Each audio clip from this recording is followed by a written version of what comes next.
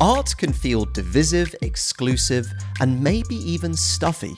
It rarely feels like a business tool and certainly not an asset for ambitious young professionals to use. In our fast-paced work, we rarely have time to step off the hamster wheel of productivity. Our time is precious, but spending it a little differently can unlock a different aspect of your character and a new stage of your potential. And while you might not have thought of it like this before, this is exactly what's possible with art.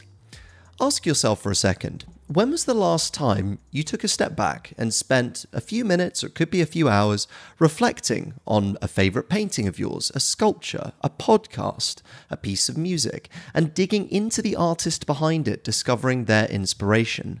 Because here's the thing, when we spend time digging into the artist behind the art, we can learn to look outside our own industries and to others for inspiration. We can develop some seriously impressive problem-solving skills, and we can learn to tell powerful stories about our products and services. So there's more to art than just meets the eye. And on today's episode, I'm going to unpack how art challenges you to question how you think and feel while helping you build compelling stories. You'll hear practical ways to delve into creative thinking and how Steve Jobs leveraged an appreciation for art to develop products at Apple. Let's jump straight in and discover how art and business can work hand in hand. This is Subject Matter, and I'm Ben Bradbury.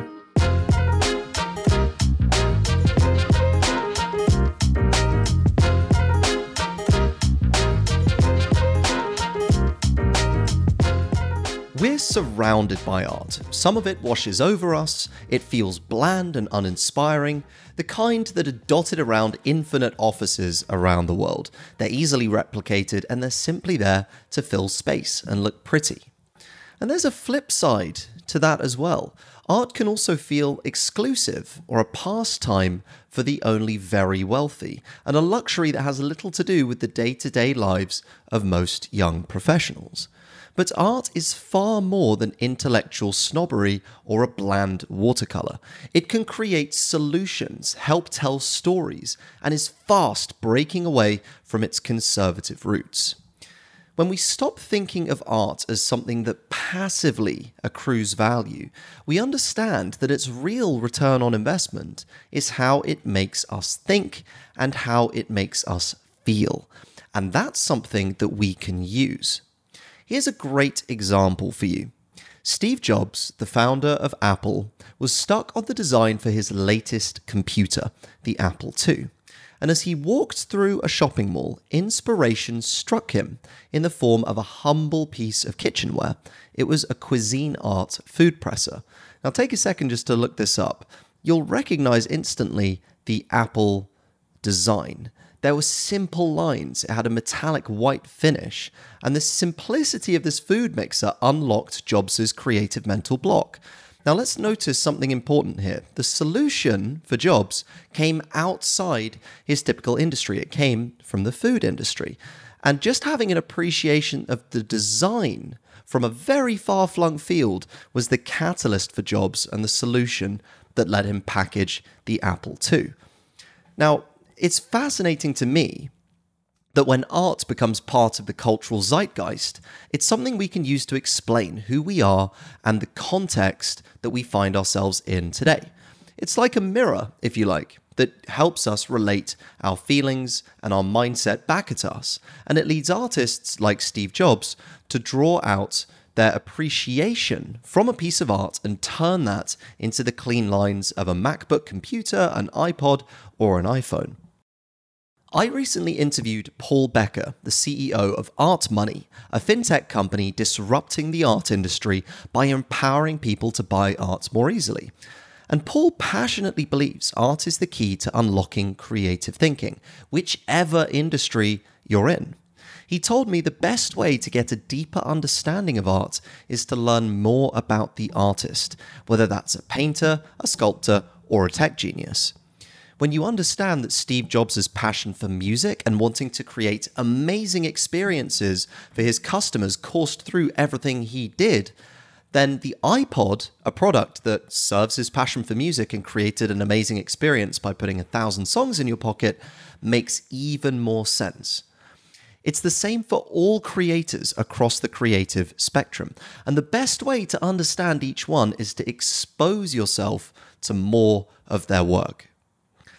It's easy to dismiss art. It's understandable to feel intimidated or removed from it. If it's not something that's been a part of your professional life up till now, what would drive you to incorporate it?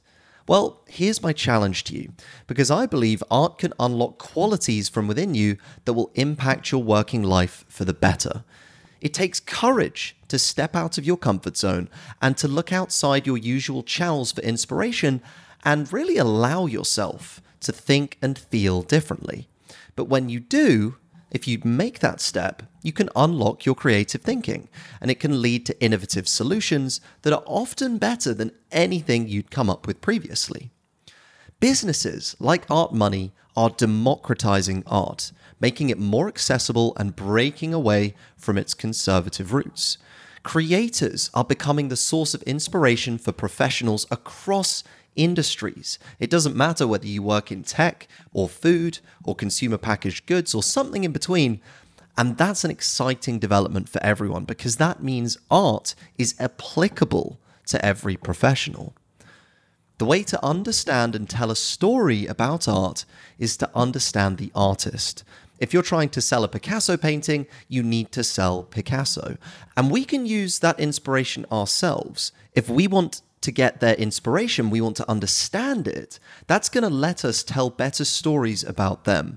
And likewise, if you're trying to sell a product or service, you need to understand the maker of that product or service, the artist behind that, whether that's you, your founder, or someone else. I'd like to think it's possible to develop a love of art, whether that's from an old master or a creator breaking into the industry. What I do know, though, is that being open to new musicians, podcasters, or writers can only inspire creative thinking. Giving yourself permission to look to other industries for solutions takes practice, but it's well worth stepping off the hamster wheel to allow yourself some deep thinking time. And that starts with a commitment.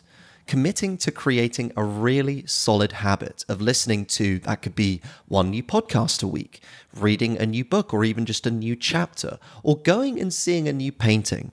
It's anything that can expose you to fresh ideas. It's something that I'm trying to incorporate into my own weekly rhythm at the moment. I'm trying to listen to 7 different podcasts a week, as podcasts are my focus.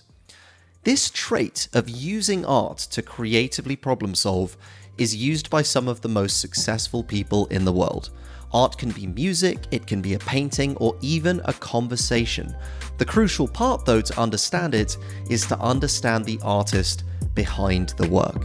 And that's how even a simple piece of art can change the way that you think, the way that you feel, and the way that you act.